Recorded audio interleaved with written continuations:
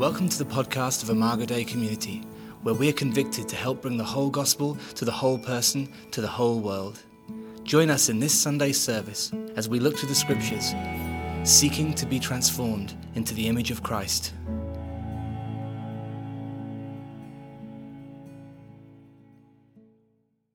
Well, good morning, Imago Dei. How are you? Happy New Year. All right. So awake this morning. If you have a Bible, turn with me to Luke chapter 16. We are starting a series today called Saving Justice. And for the last 15 years, justice has been kind of a big piece of our journey together. But more than kind of a strategy or whatnot, it's actually the heartbeat of God. And so as we have kind of ventured slowly, step by step, into this topic of justice, more and more what happens is you wake up. You hear what God has to say.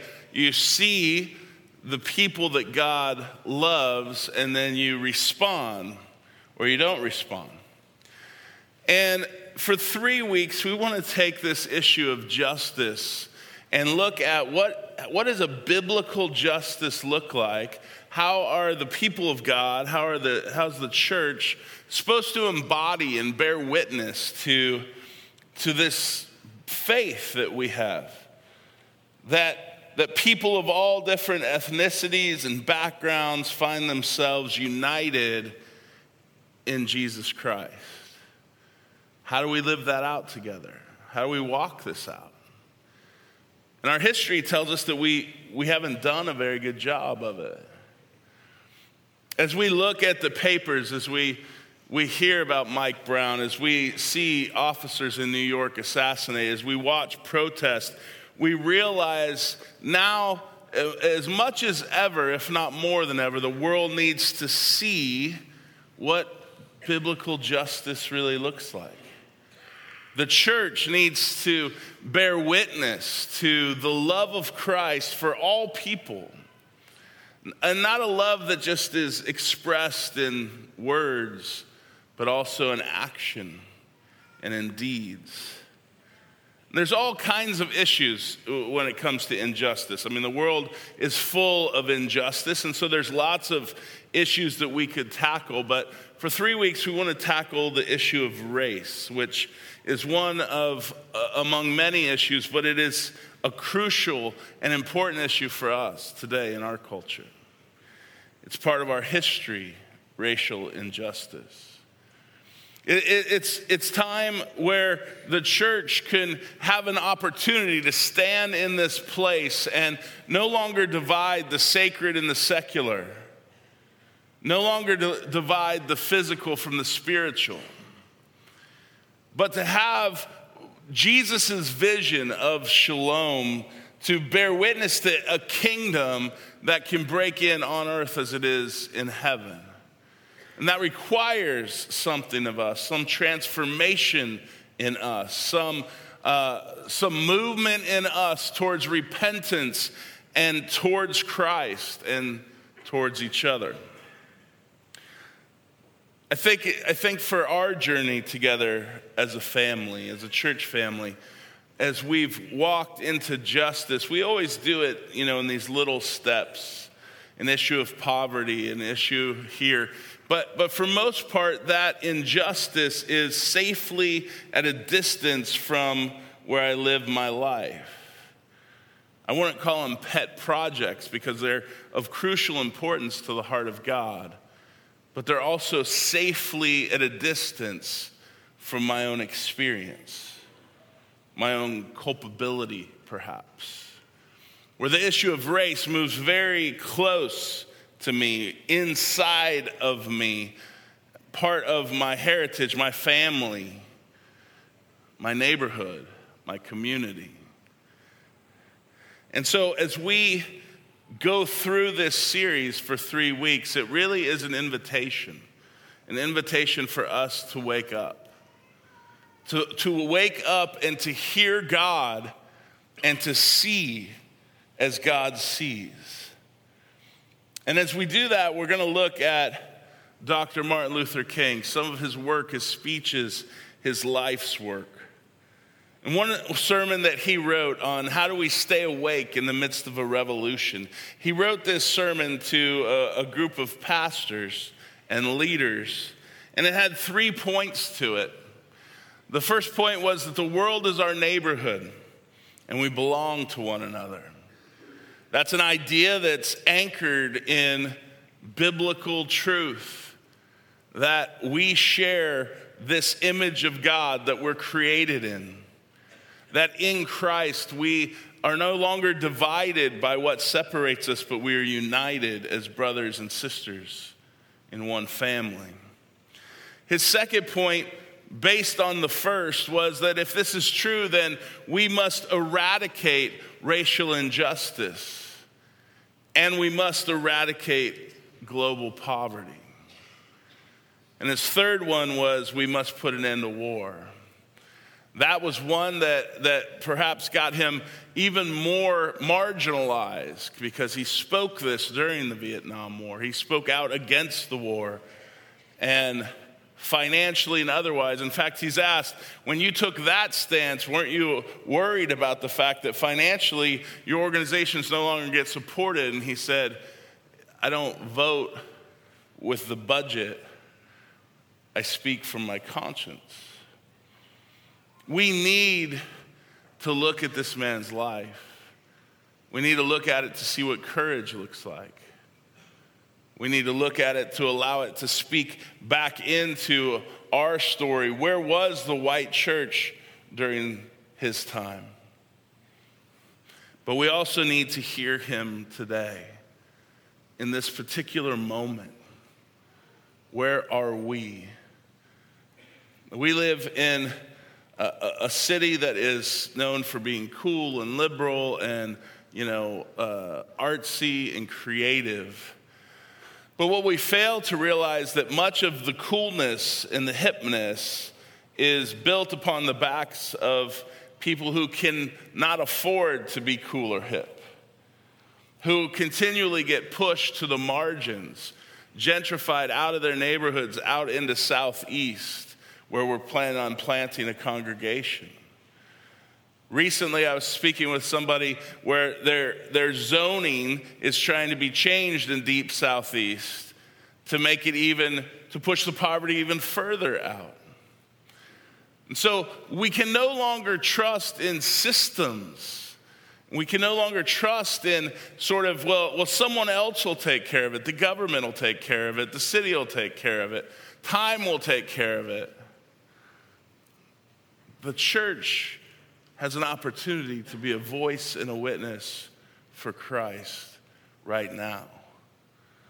But we will miss it if we aren't awake to hear what God says, to see what God wants us to see, and to respond creatively, imaginatively, but boldly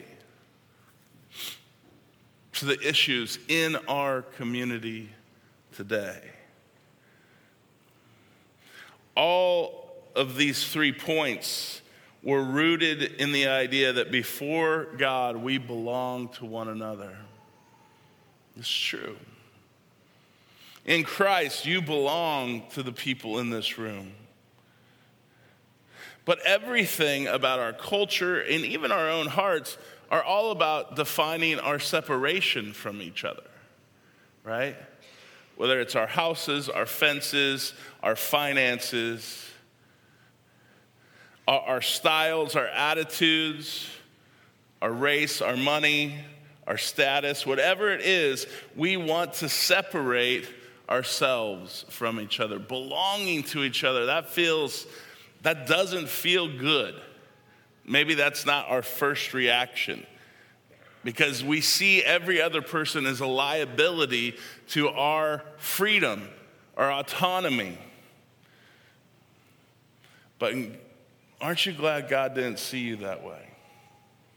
That he didn't look down and go, Rick, you are a liability to the Trinity, which is true. I am, right? I'm a complete liability. And so are you. And the Word became flesh and moved into your neighborhood and spoke the love of God to you in the language of your own humanity and died on the cross for you in the flesh of your own sinfulness and conquered death so you could become a new creation, so you could bear witness to a new kingdom, so you could participate in a revolution that another world is possible. And it breaks in not through social movements per se, but in Christ and his people. Well, one of the texts that Martin Luther King used in this sermon was Luke chapter 16. And he used this text to call us to awaken, to wake up, to hear God, and to see. And the story is the story of the rich man and Lazarus that Jesus teaches. And so I'll read it and you can listen. He says this, he says, there was a rich man who was dressed in purple and fine linen and lived in luxury every day.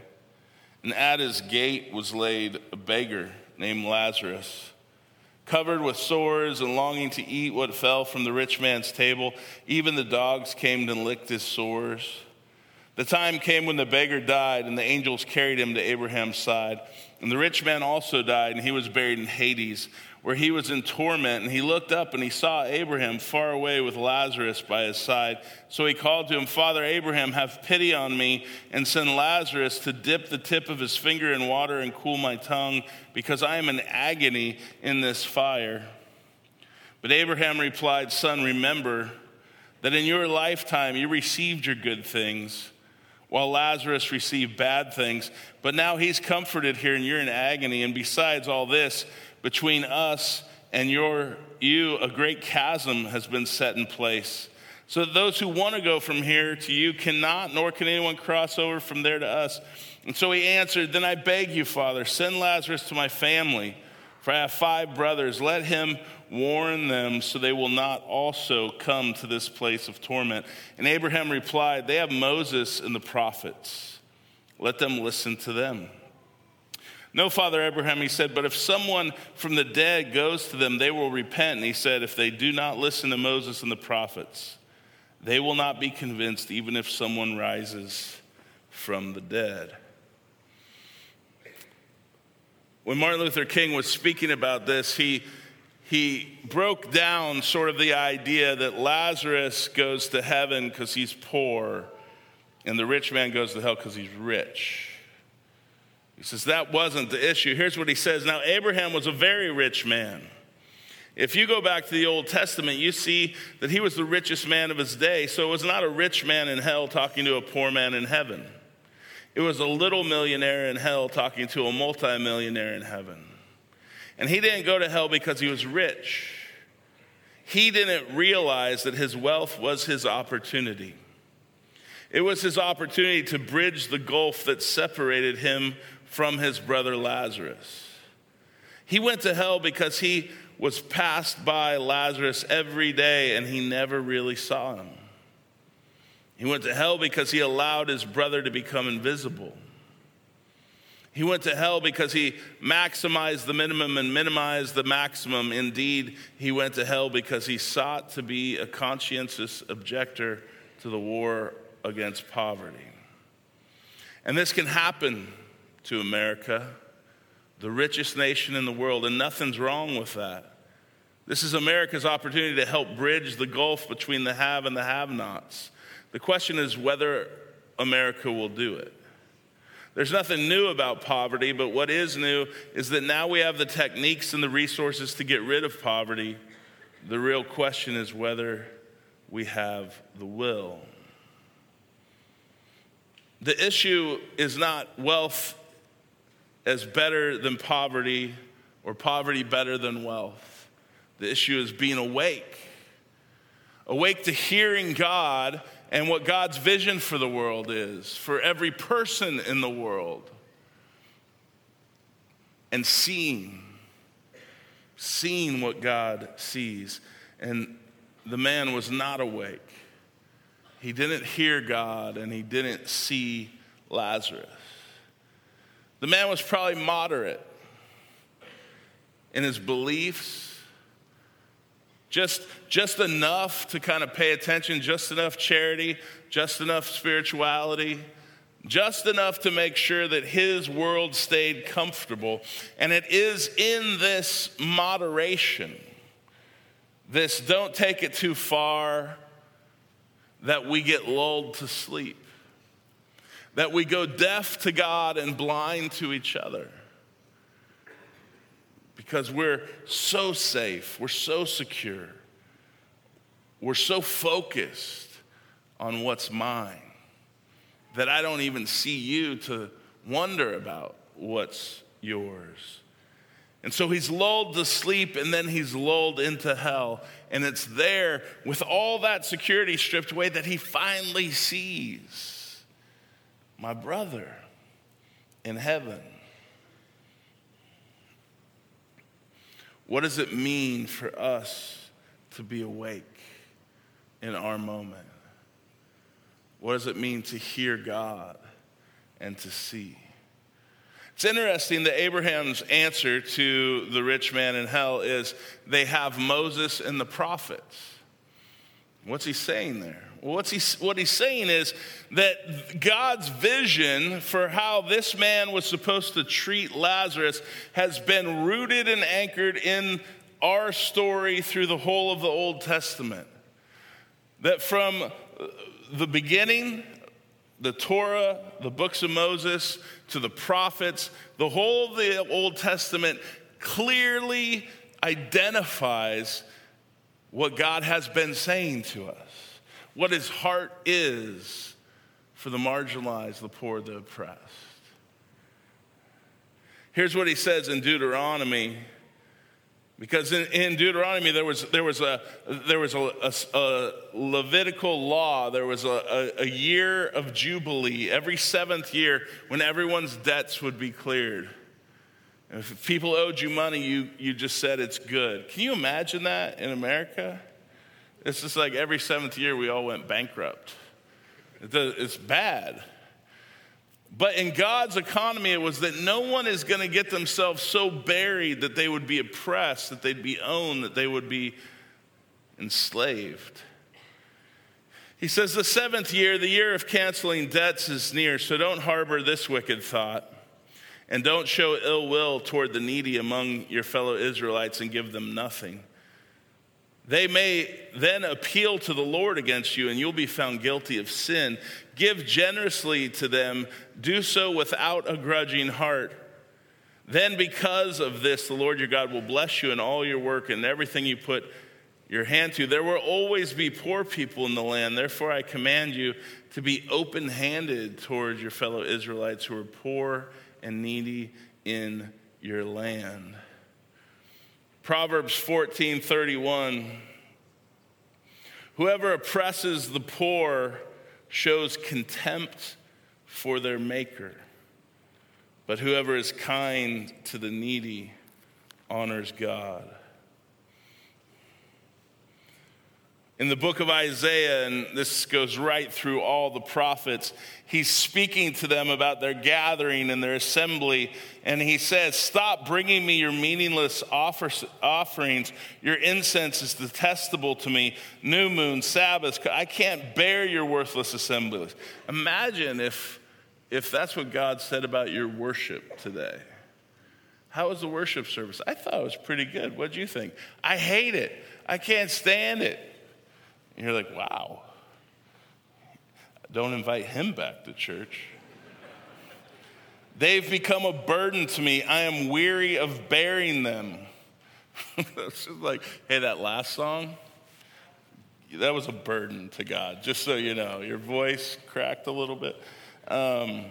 What's he saying, though? What is he saying? Here are people who put a lot of effort into worship. There's a lot of practices and a lot of motions to go through. They got up early. They went to church. I mean, it wasn't just a small thing. Why would God be so antagonistic about our worship? Here's what he says: wash and make yourself clean. Take your evil deeds out of my sight. Stop doing wrong. Learn to do right. Seek justice. Defend the oppressed. Take up the cause of the fatherless. Plead the case of the widow.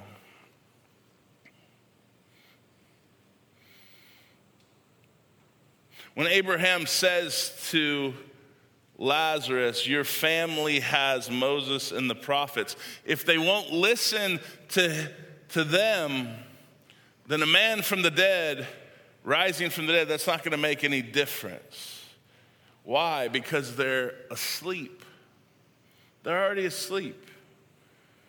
They can't hear, and therefore they won't see, and they won't act.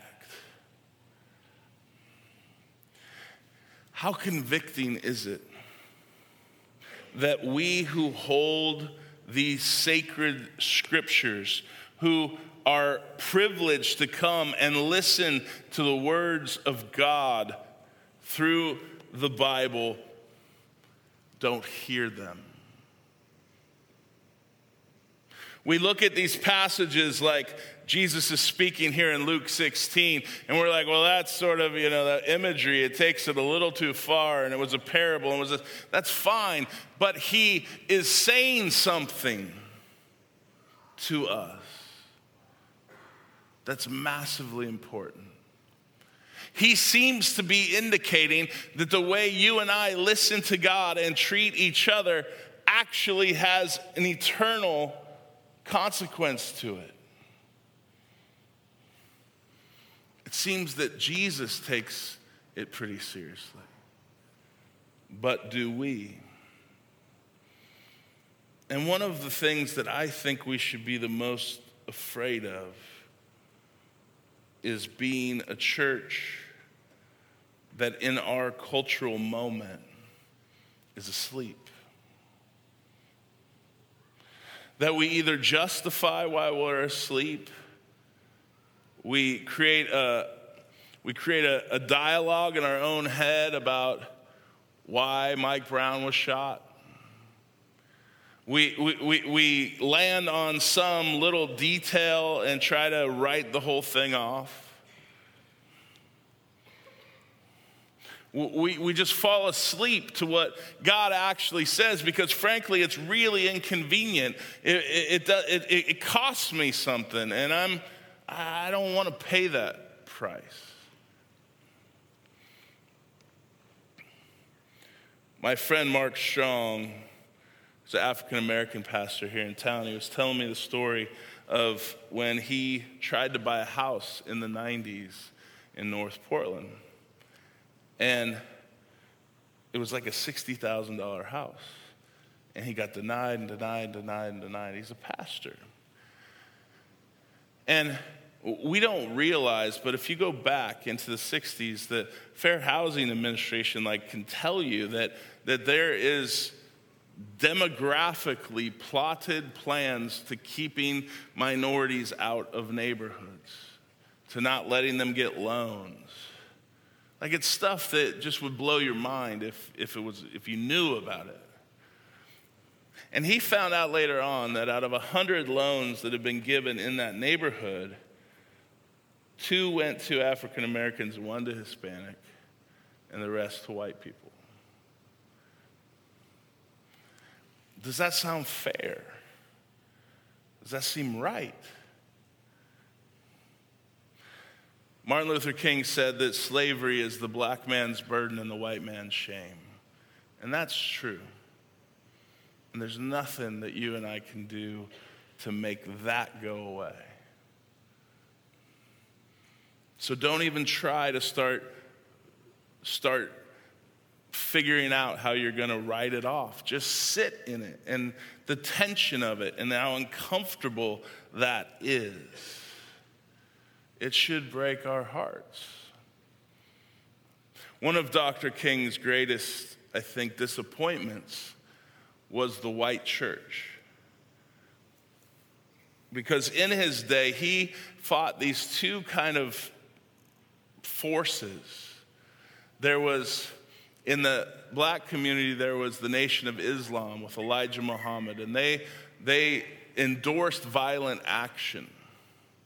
And then you had the oppression of the white people and demanding segregation, like just defending segregation. And then you had his group that was trying to fight for nonviolence. And I think more than likely in his heart, he was thinking, well, but the white church will stand with us.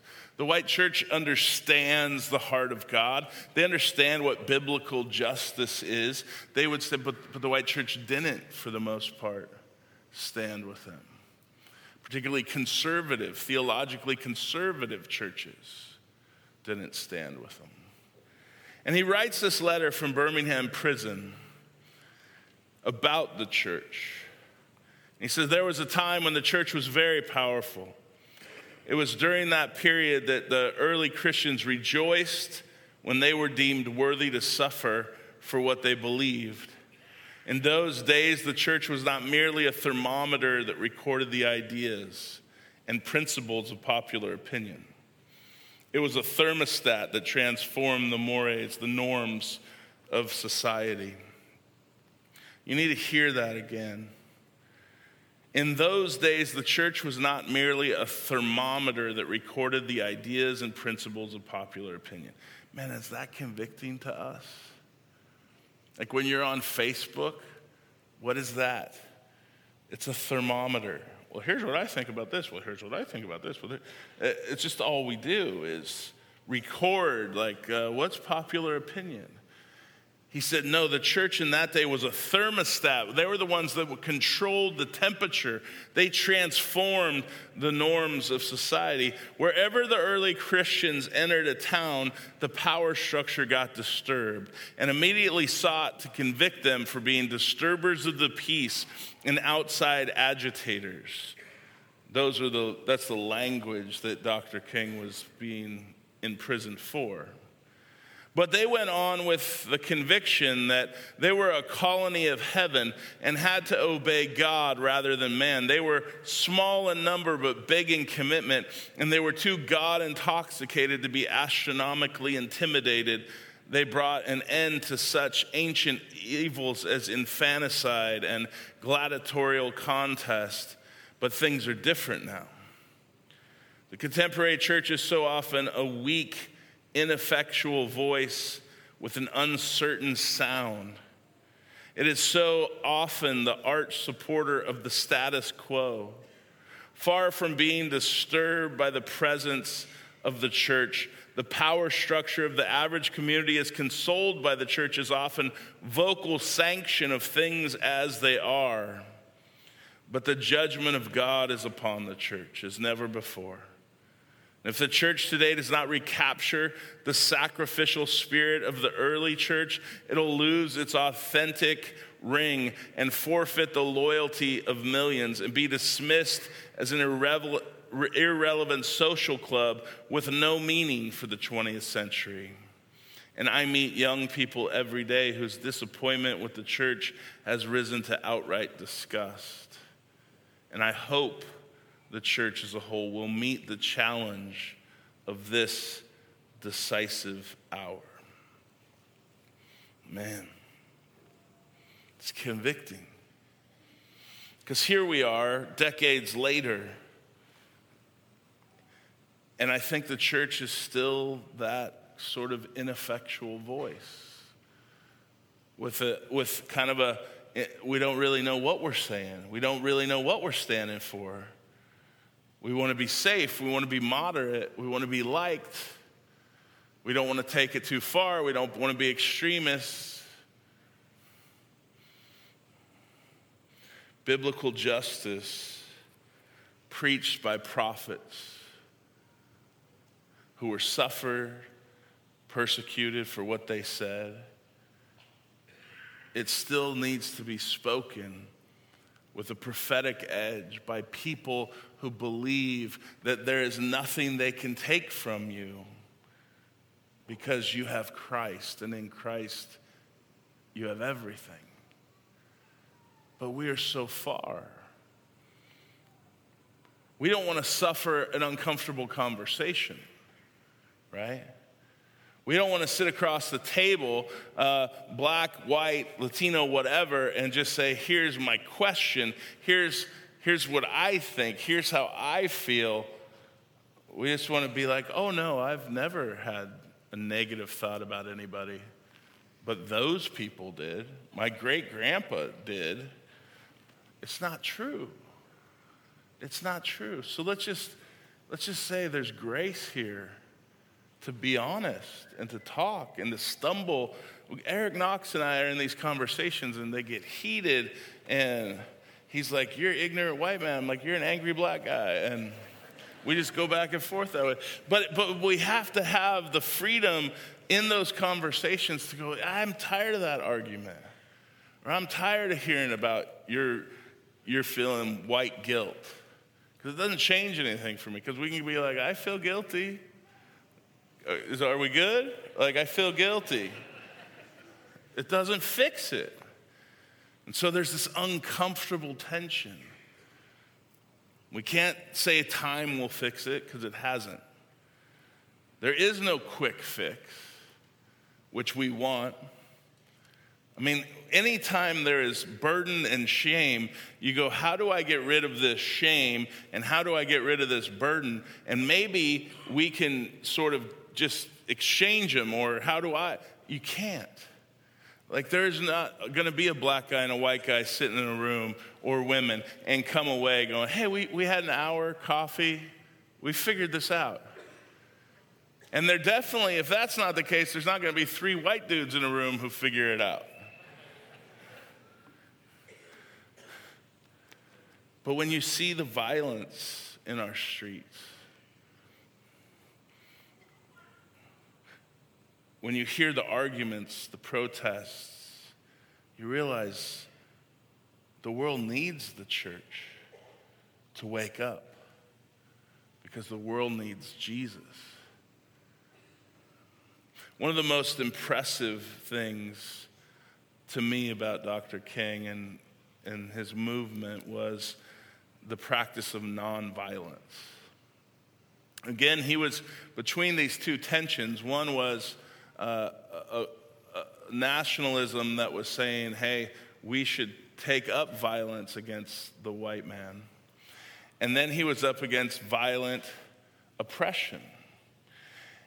And it really was the black church that gave him sort of the power and the conviction of Jesus' words to say, we are going to do this in love and not violence. Now, I don't know about you, but I don't think I could have done that. I don't think I could have sat and watched my mother be arrested, or my daughter, my sister, my wife, a dog being sicked on my son because I was sitting at a counter that said whites only. I don't think I could have turned the other cheek. I mean, I was late for church today, not you late, me late. There's a difference, right? You late is like, hey, there's a half a song left. I'm going to grab some bread and wine, and church was great. It's all the church I wanted, particularly on a day like this. But I'm driving fast, and this guy's in front of me, and I'm like, it's like, dude, what's wrong with this idiot? And everybody on the road has become lower than me, lesser than me, right? Just evil, dumb, ignorant people who won't let me go 90 miles an hour down the road because I'm late to church. Preach about justice. And then I watched, like you watch 42, which is the story of Jackie Robinson breaking the color barrier. And there's that one scene, man, where there's the Cincinnati manager, and Jackie Robinson's at bat, and he's calling them the N-word over and over and over. Nigga, nigga, nigga. Hey, boy, hey, boy. And thousands of white people in the stands, on the field. Nobody does nothing. And everything in me is like, man, I would just want to take a bat to that guy's head. But if I was sitting in the stands, would I? Then you see a little kid start to yell it in the stands. How in the world did he live this peaceable nonviolence? Here's what he says. Well, I'm going to save that.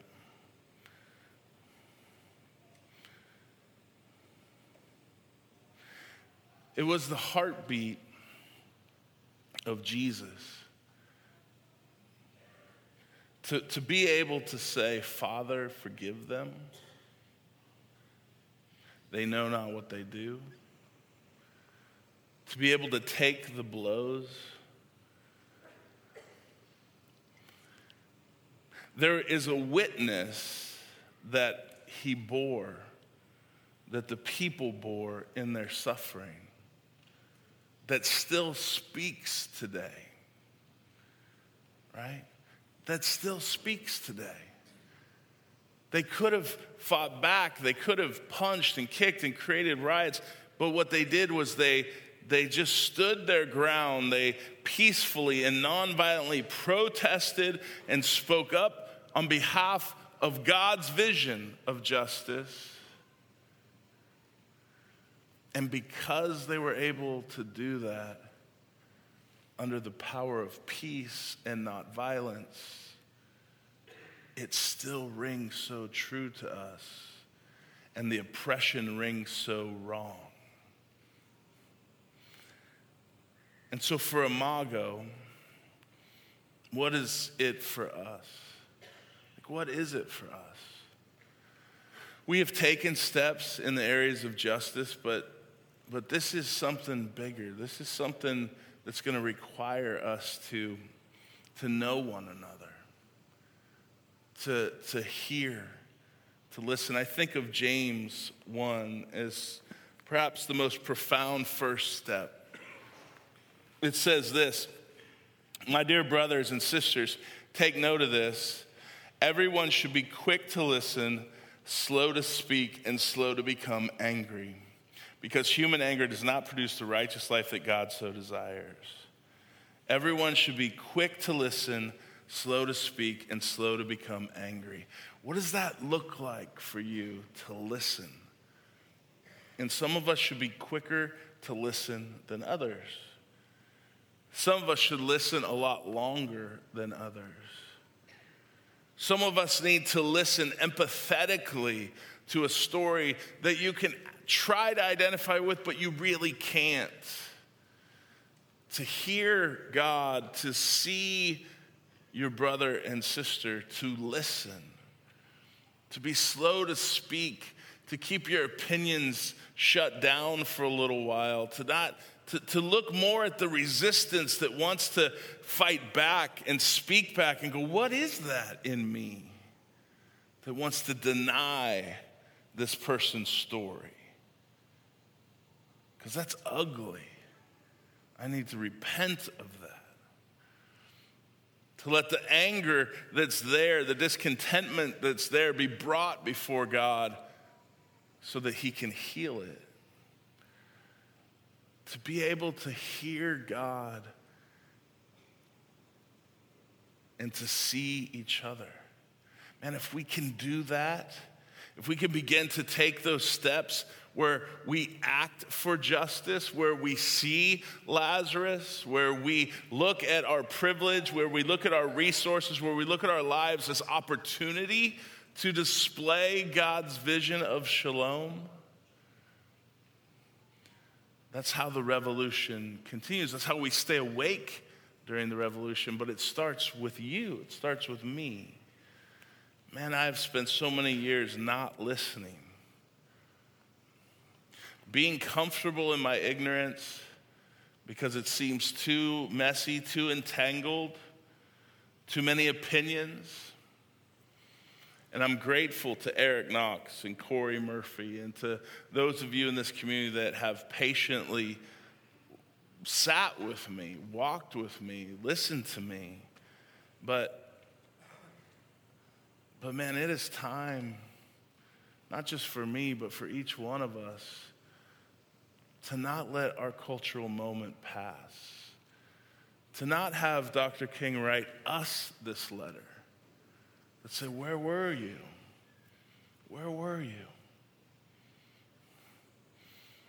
Be slow to speak, quick to listen, and slow to become angry. I'm going to close with this.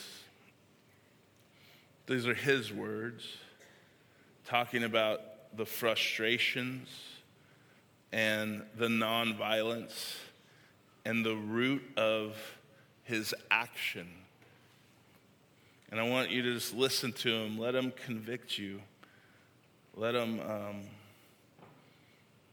disrupt you as you come to the table this morning.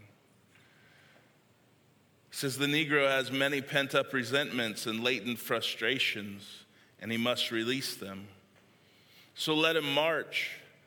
Let him make prayer pilgrimages to the city hall. Let him go on freedom rides and try to understand why he must do so.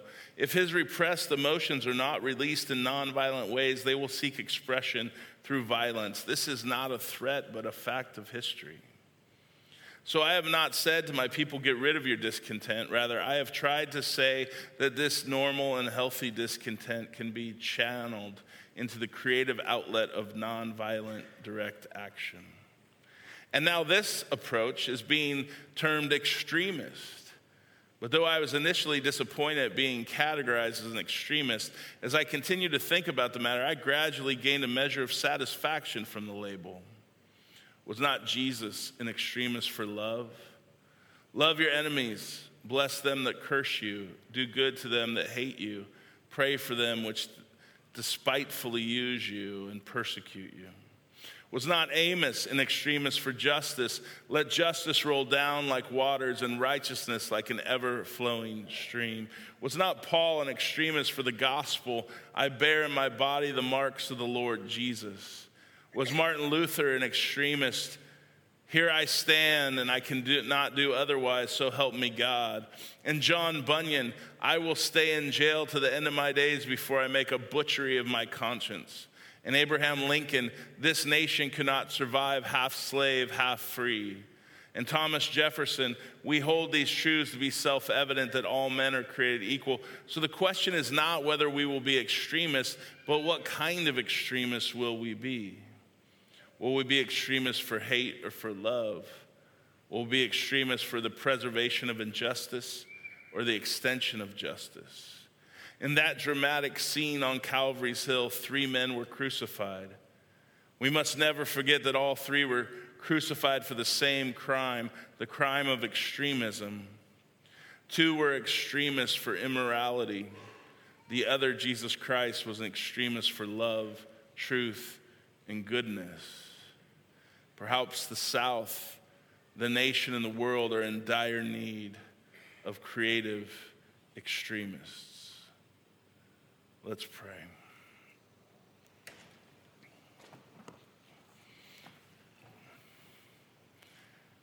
Lord, as we come to this table, a table that you've prepared for us in the language of our own need, our own poverty, I pray, God, that we would come as people who are awake, and that we would hear from you, that we would bring to you our apathy and our anger, our selfishness, our security, our safety, our moderation. We would bring to you our quickness to defend, our burden, our shame. We would bring ourselves to you, and that you would heal and transform us, God, so that we would be awake. And in this moment of our culture, that you would give us the privilege of bearing witness to your vision for justice. and to see each person as our brother and sister, to bestow on them the value, the dignity, the equity that they deserve in our own eyes, God. May we be quick to listen, slow to speak, and slow to become angry. But may we act with the courage and the boldness of your Spirit. We pray in Christ's name. Amen. We pray that God will use this message to strengthen your faith and draw you into a deeper relationship with himself. If you're interested in hearing other sermons or want more information about the church, please visit our website at www.imagodaycommunity.com. Thanks a lot for listening.